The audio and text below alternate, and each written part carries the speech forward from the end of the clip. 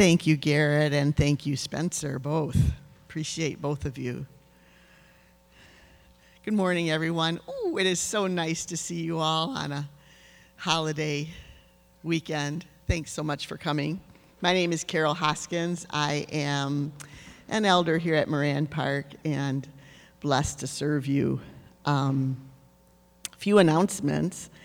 You might have noticed, especially if you're a newcomer, that we don't have like a standard, like a bulletin that gives you like announcements and things. And so especially if you are a relative newcomer and you don't know what is going on at Moran Park, I want to encourage you, and I forgot to do a slide, Max, but I want to encourage you to send an email to Valerie, is it?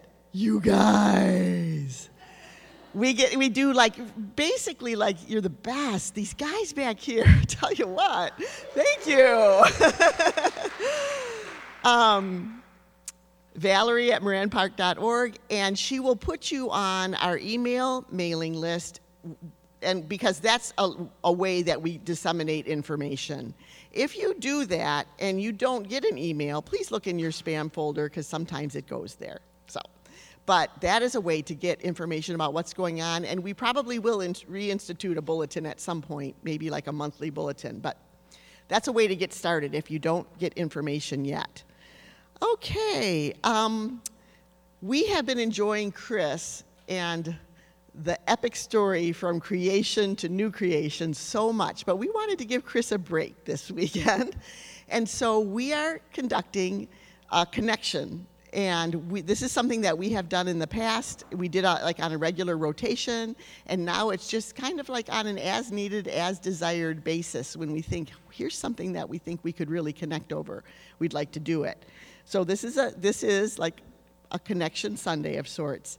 And Mindy is going to come. And Mindy, why don't you come? Because I want to pray with you. Yes, Mindy Beetham, wife of Chris. You want it? Yeah.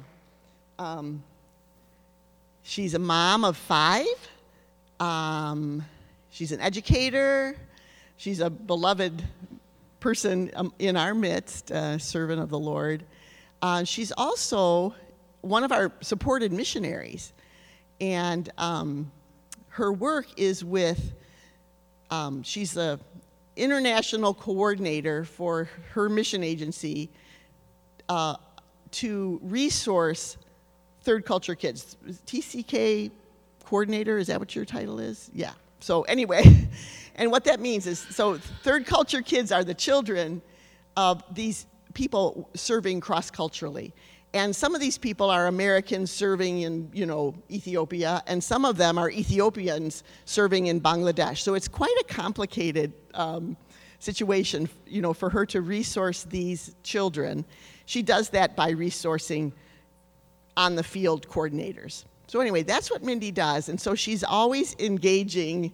Now this is me speaking as her friend. She's always engaging with how to support like the health, the shalom, the wholeness of these children, and she brings that to us as well, which is an amazing gift. So she's going to share with us some of what she's learned, and in particular, help us to look at our own stories in light of that epic story, to see our stories through the lens of that epic story we've been hearing about from Chris. Yeah, it's going to be good, y'all. Let me pray. Lord, thank you so much for Mindy, the gift of who she, look, I'm pulling on her hair back here, the gift of who she is, who you're making her to be, and that she offers herself willingly to us just to share what you're doing in her life and through her. Lord, I pray that you would speak through Mindy the words that you have for us today. And I just am grateful, Lord, that you see each of us here in this room. You're so big that you can handle every single one of us, and you can minister to each of us personally through one of your servants. And today it's Mindy. So we commit her into your care. Grateful, Lord, that we're your children and that you use us. In Jesus' name, amen.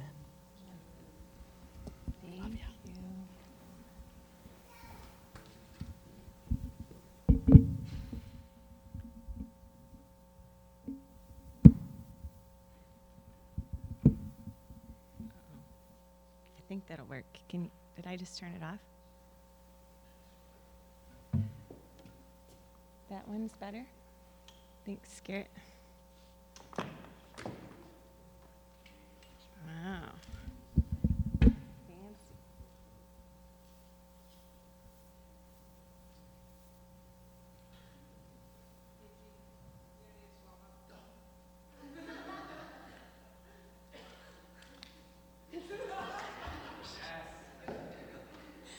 You can juggle, actually. Can you actually juggle? Huh? Can you actually juggle? Oh, yeah. PE teacher. Yeah, well, there you go. Tim DeForest, right there. Teaching you to juggle. Nice to meet you. Oh, no. Got it. Yeah? Otherwise, I can hold it.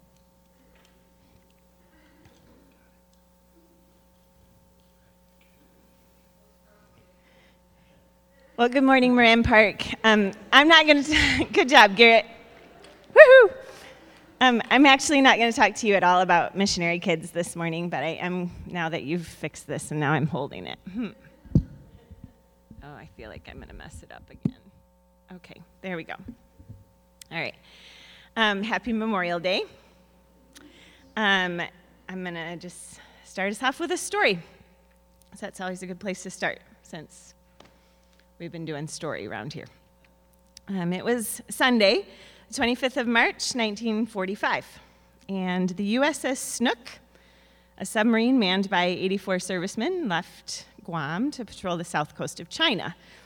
The Snook had been on 8 successful patrols, and she was faithfully embarking on her 9th. She stayed in contact with her base until the 8th of April. It's 1945. The war ended 4 weeks later, and 1 week after the end of World War II, on the 16th of May, she was declared lost. How she was lost was never discovered, and the whereabouts of the USS Snook remains unknown.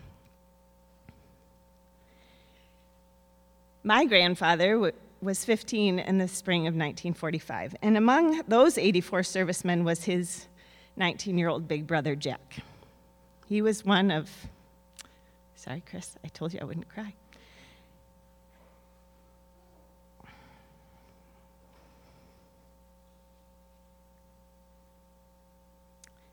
He was one of 12 firemen first class responsible for mechanical engineering, watches, and repair.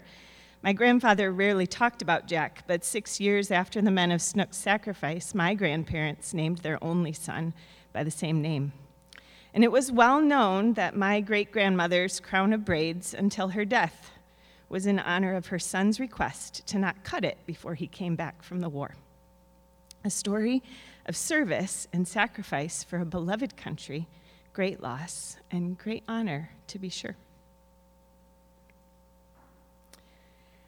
I want to go now to the beginning of another family story of great loss. But this story did not have great honor to go with it until centuries later. It's the story from this book that Chris has been retelling, and it's at its beginning, our Creator King walking in the garden with his image bearers, our first mother and father. In the way of servicemen or ambassadors or vicegerents or heirs, they're given a mission. Be fruitful and multiply. Fill the earth and subdue it. Fish, birds, every living creature have dominion over it. Every plant yielding seed, every tree with seed in its fruit to sustain you. And it was very good. The only thing during this part of the story that wasn't good was doing the job alone. So Genesis 2 circles back to the 6th day, tells that story in more detail. They were together in the garden with the Creator, and there you go, Max. There's that first slide. They felt no shame.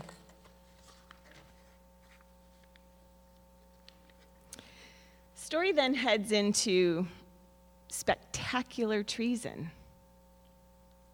The same image bearer that was intended to do the job, not only with Adam, but with the master gardener himself, is met with a question. Did God actually say, "You shall not eat of any tree in the garden"? But here's where I want to stop. She'd been with the master gardener. and if you've been with him,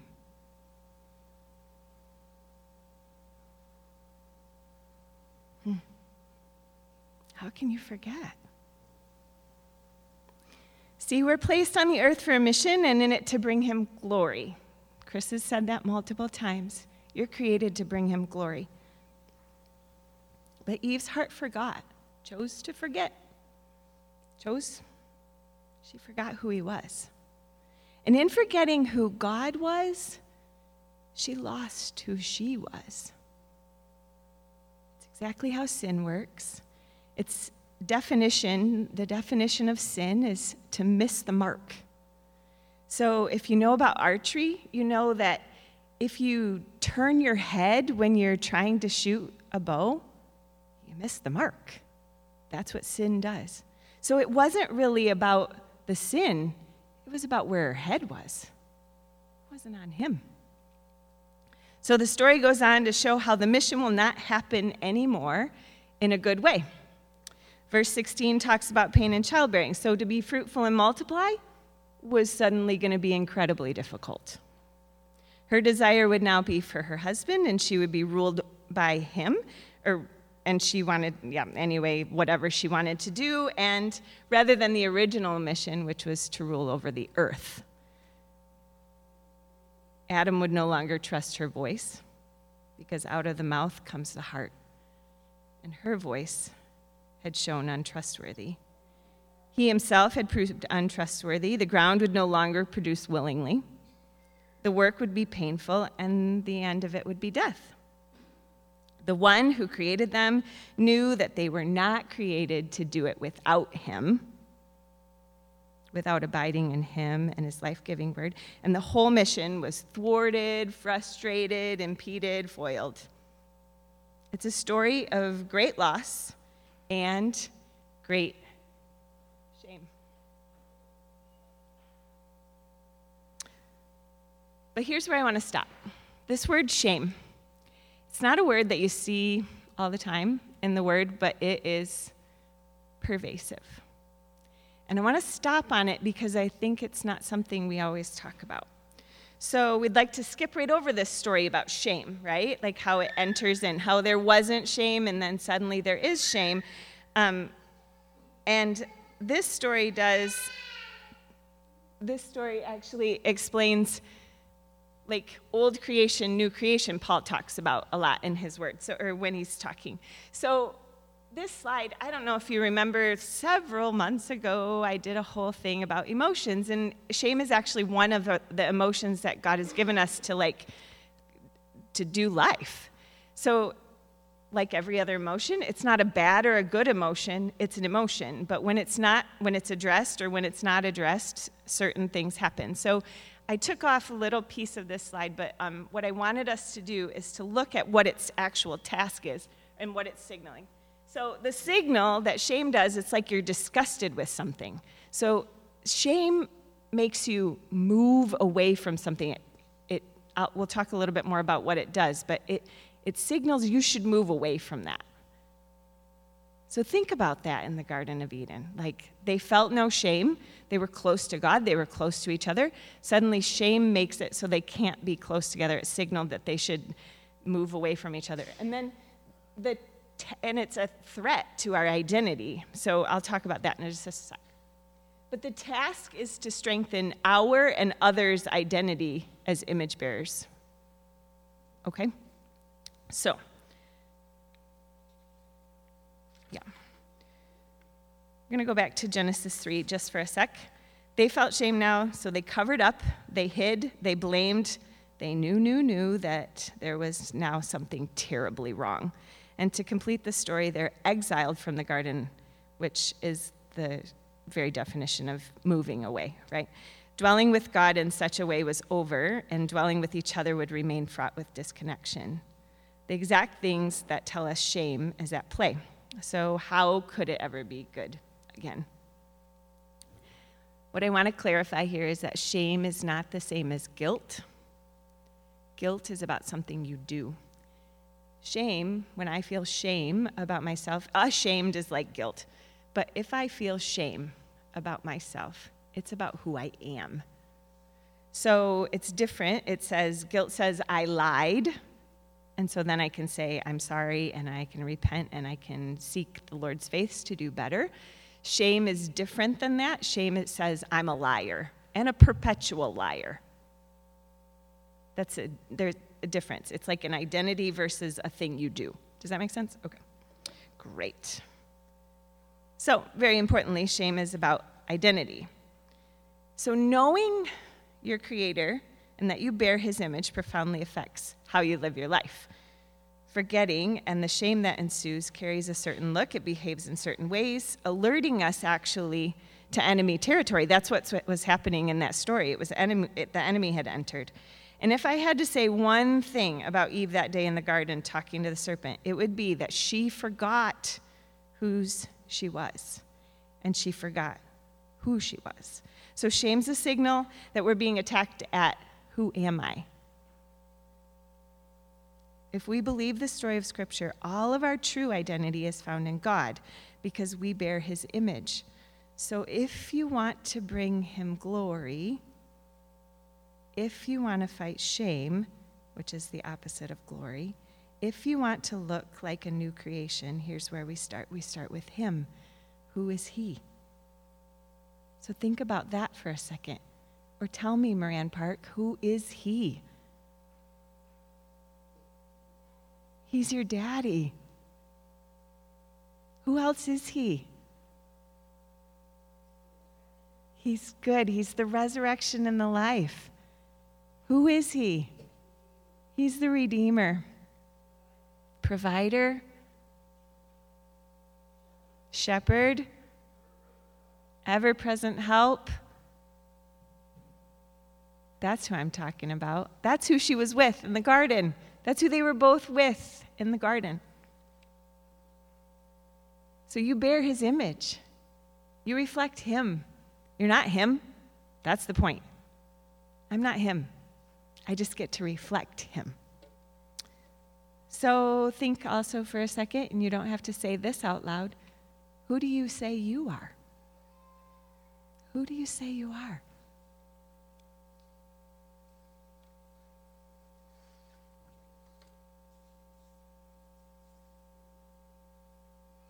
Yeah. I hope you say a lot of truth when you say who you are. The effect of unaddressed shame is distance and separation from God and from others. This is a direct hit, to use military terms, on the command to love God and love your neighbor. If you're separated, if you're living out of a shameful identity, it's a direct hit on loving God and loving your neighbor. So it bears taking some time to understand how shame works. So we're going to explore a little bit further what it looks like. And now I'm going to step away from my notes because I think I got this. Okay, Max, what's the next slide?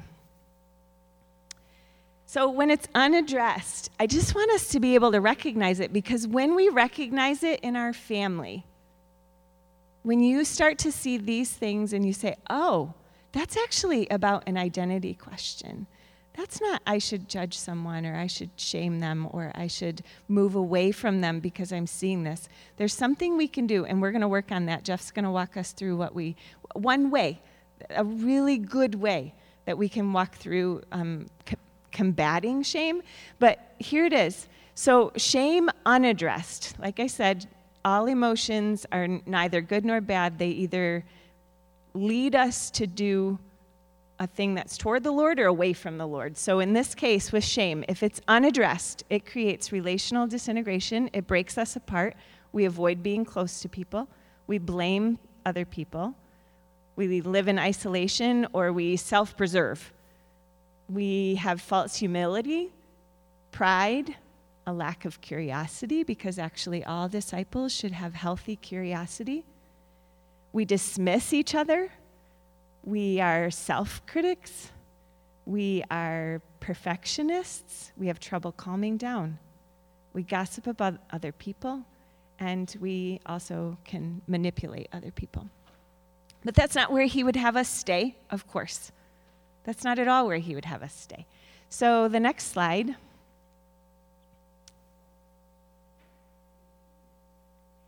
is what happens when shame is addressed. So instead of relational disintegration, if I know that he is God and I am his, if I know that, I have close relationships.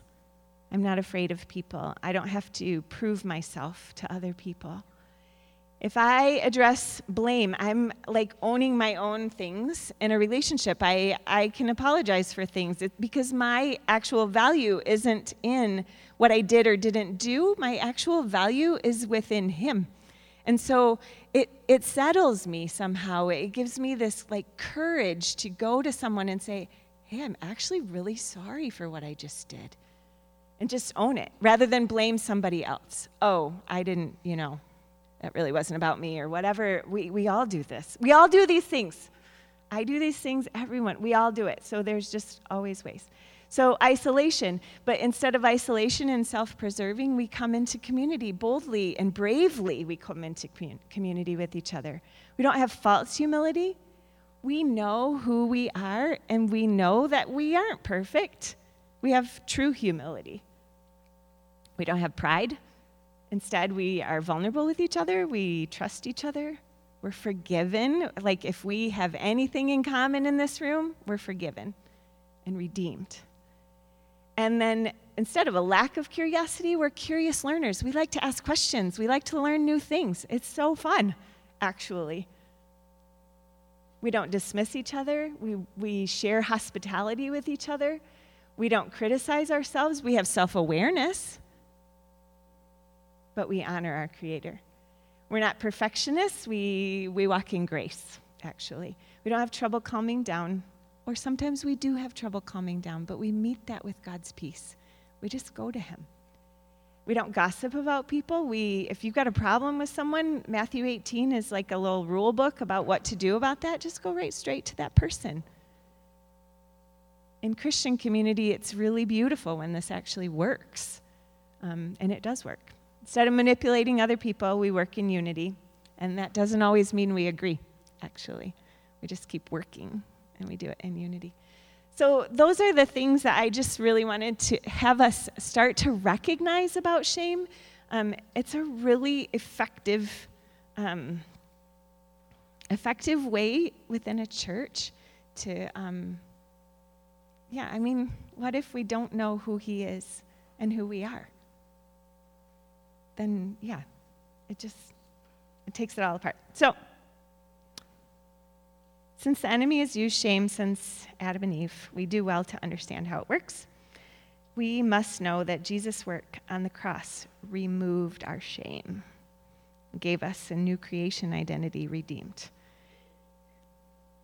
Very interestingly, the way to root out shame is to retell stories. So Jesus began a new ending with our story. So the old story had a new ending because he sacrificially and willingly went to the cross. He knew how far our hearts were turned away from him, and he loved us. Reconnecting us to the Father brought us close. So that's the end of what I want to say this morning about shame. And then Jeff Confara. Yeah, that's next. I'm ready.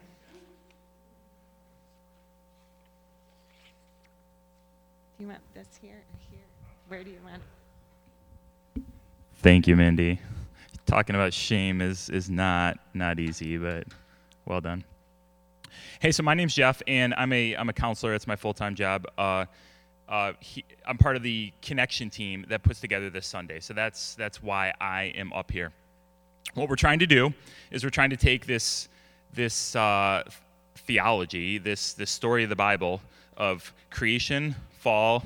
Make sure I get this right up here. Israel, Jesus, church, new creation, right? We're trying to take that, and that's like many of you probably, this teaching has so much depth. It's so robust. It's been so impactful for me and my family and our house church that we walk through. But what we're trying to do is we're trying to say, instead of making this simply an academic exercise of really good teaching, how do we apply it to our individual lives? And so we have an opportunity to do that today. Can we put the next slide up there? We are going to split into groups. We're going to have groups of 4, and we're going to start to share your own story. So part of the way that we combat shame, welcome in God, is by sharing our story.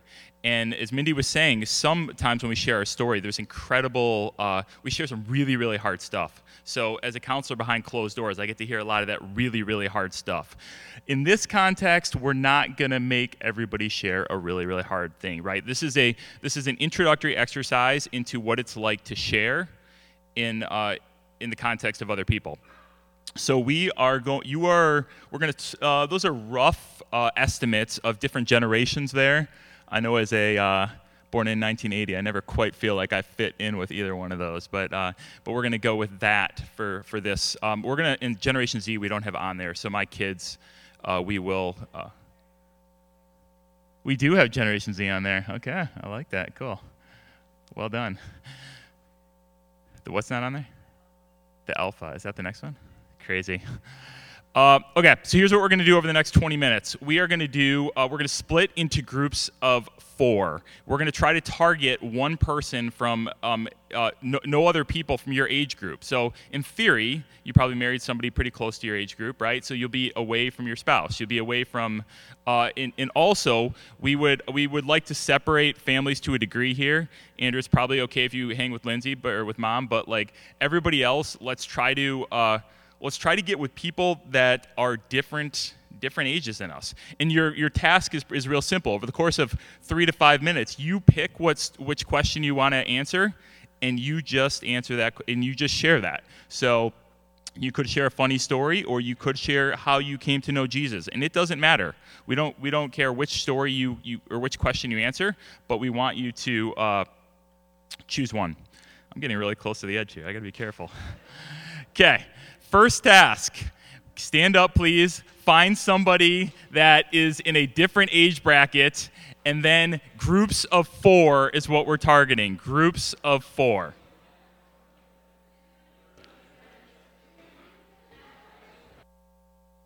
All right, we're going to wrap us up.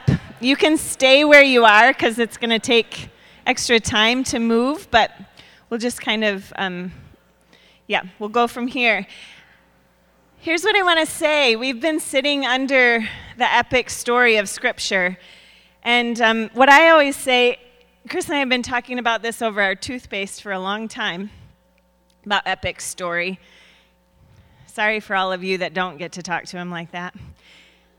If you take this big epic story timeline, you can pull any string of these stories. I mean, do you remember that moment where he talked about Noah and suddenly you were like, what on earth? How did I never see that fit into the story?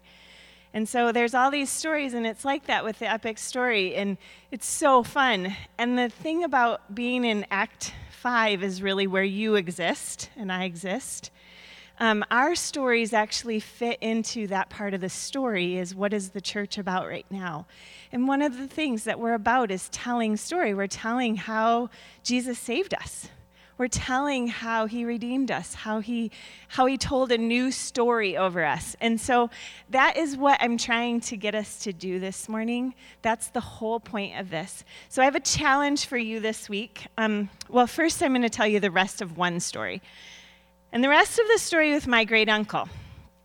Much later in my grandfather's life, he was contacted by a veteran from the South. He was reaching out, this veteran, to tell my grandpa that he was supposed to be on the Snook, but Jack had taken his place. Uncle Jack's final honor was not only in service to his country and his family, but also for this one man. Jack's life was given in exchange. That precious veteran called to let my granddad know that his whole town knew the story of our great Uncle Jack, and that he had lived his life in gratitude for Jack's service. And that's our story. Someone gave their life in exchange for ours. It's the most amazing story. And so if you've been enjoying Epic Story, like keep telling story. And that's my point with getting you to tell story amongst each other. My challenge to you is here's my first challenge. Colossians 1, go and look at Colossians 1. And here's what I want you to look for. I want you to look for words like glory, because it's the opposite of shame, image, because Jesus is the firstborn, and I don't know, just look for those words. Like start to look at Colossians 1 in light of how we don't live in shame anymore. And then that's my first challenge. And my second challenge to you is to ask someone for a story. Just get in the habit. Get in the habit of asking story. As we retell our stories, we tell them more truthfully. We tell that other person, you're an image bearer. He loves you so much. We remove doubt from people. We encourage them to be more truly who they are. So it's a really precious gift. It seems really silly and really like, oh yeah, it's storytelling. But it's actually genius of the Lord, and he does it himself. So, okay. Last thing we're going to do, right? We're at the last thing we're going to do. I have two really precious people that God's been writing story over for a really long time that are about to go on a journey. So, Grace and Scott, if you would come up here, we're going to have you, I want you to all the way up here. All right.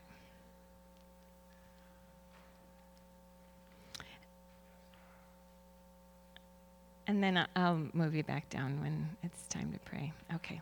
So we're going to give them about 5 minutes to share. Sorry, we'll do our best. Yep. 5 minutes. Okay, yeah, the Lord has been writing two epic stories that have been woven together.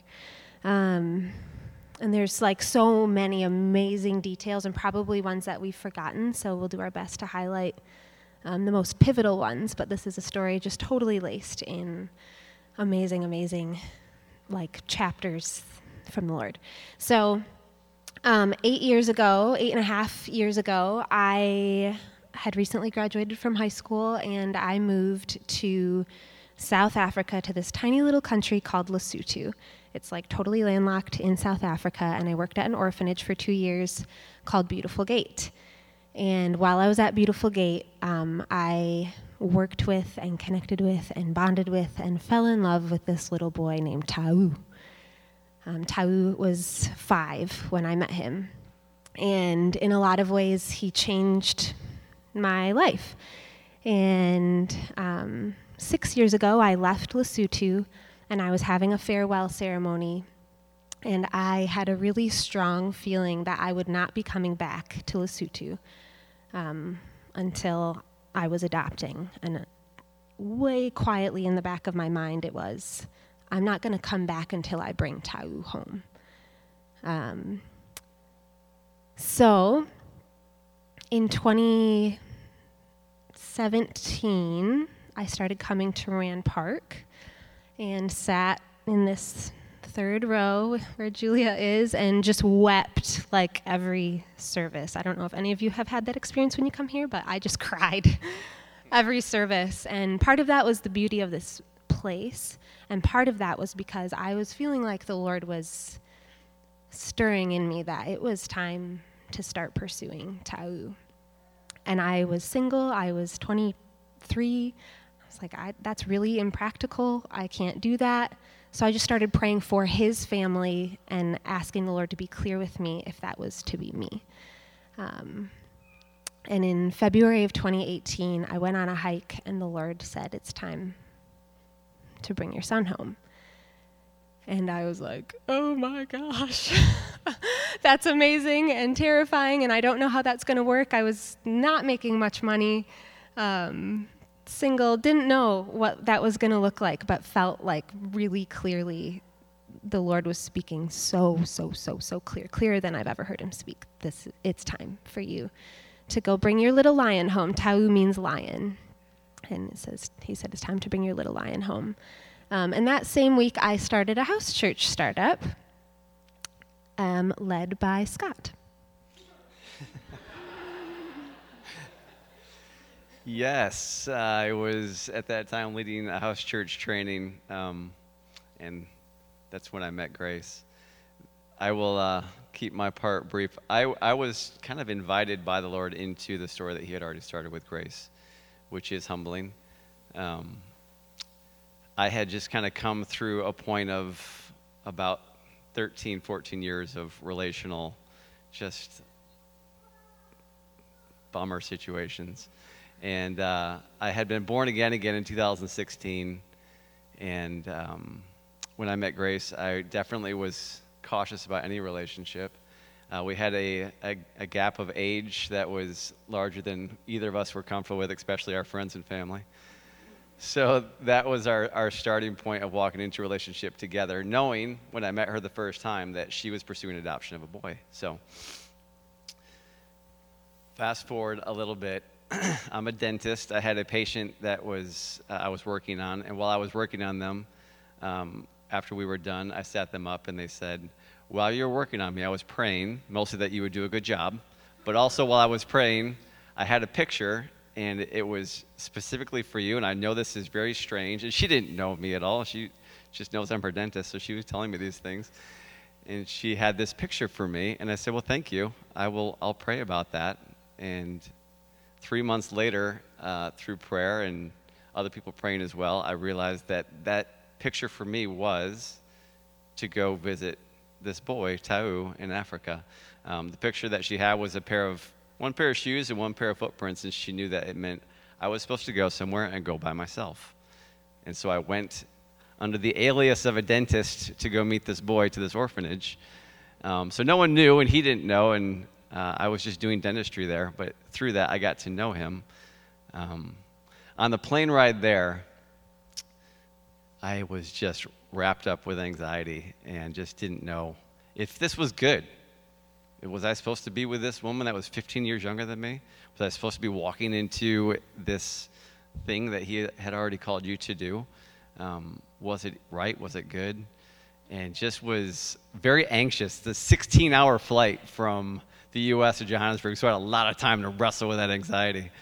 And when I got on the plane from Johannesburg to Lesotho, which is just a tiny little puddle jumper plane, it's like a 45-minute flight, I just said out loud, because it was so noisy, like you couldn't hear anything else. So I said out loud, this is just wild.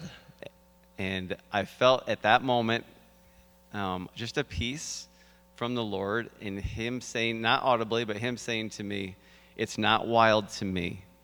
And if you saw my wild, then you would know what wild is. But this is not wild. And in that moment, everything got small and made sense. And the age gap didn't matter.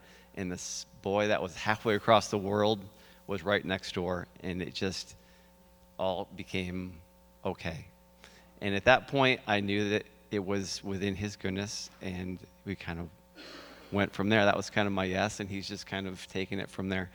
But having said all that, I think it's important also to say that this is, like Mindy was saying, a story. It's a faith story. It's our faith story. But I have had a big gap in my life where I didn't have faith. So if I was sitting here right now listening to us, I would say that's really nice for those people. But that's not something that I can really get on board with. And I just don't know if I can believe that or resonate with that. But faith really is one of those things where it just is a starting point and continually a surrender of your life, not knowing how it's going to go, and then you get to know the heart of God. And he shows himself faithful. And it's not just for some people, it's an invitation to everybody. So I just want to put that out there. It's the Lord, and it's his story. So that is ours. So on Friday, we're going to get him.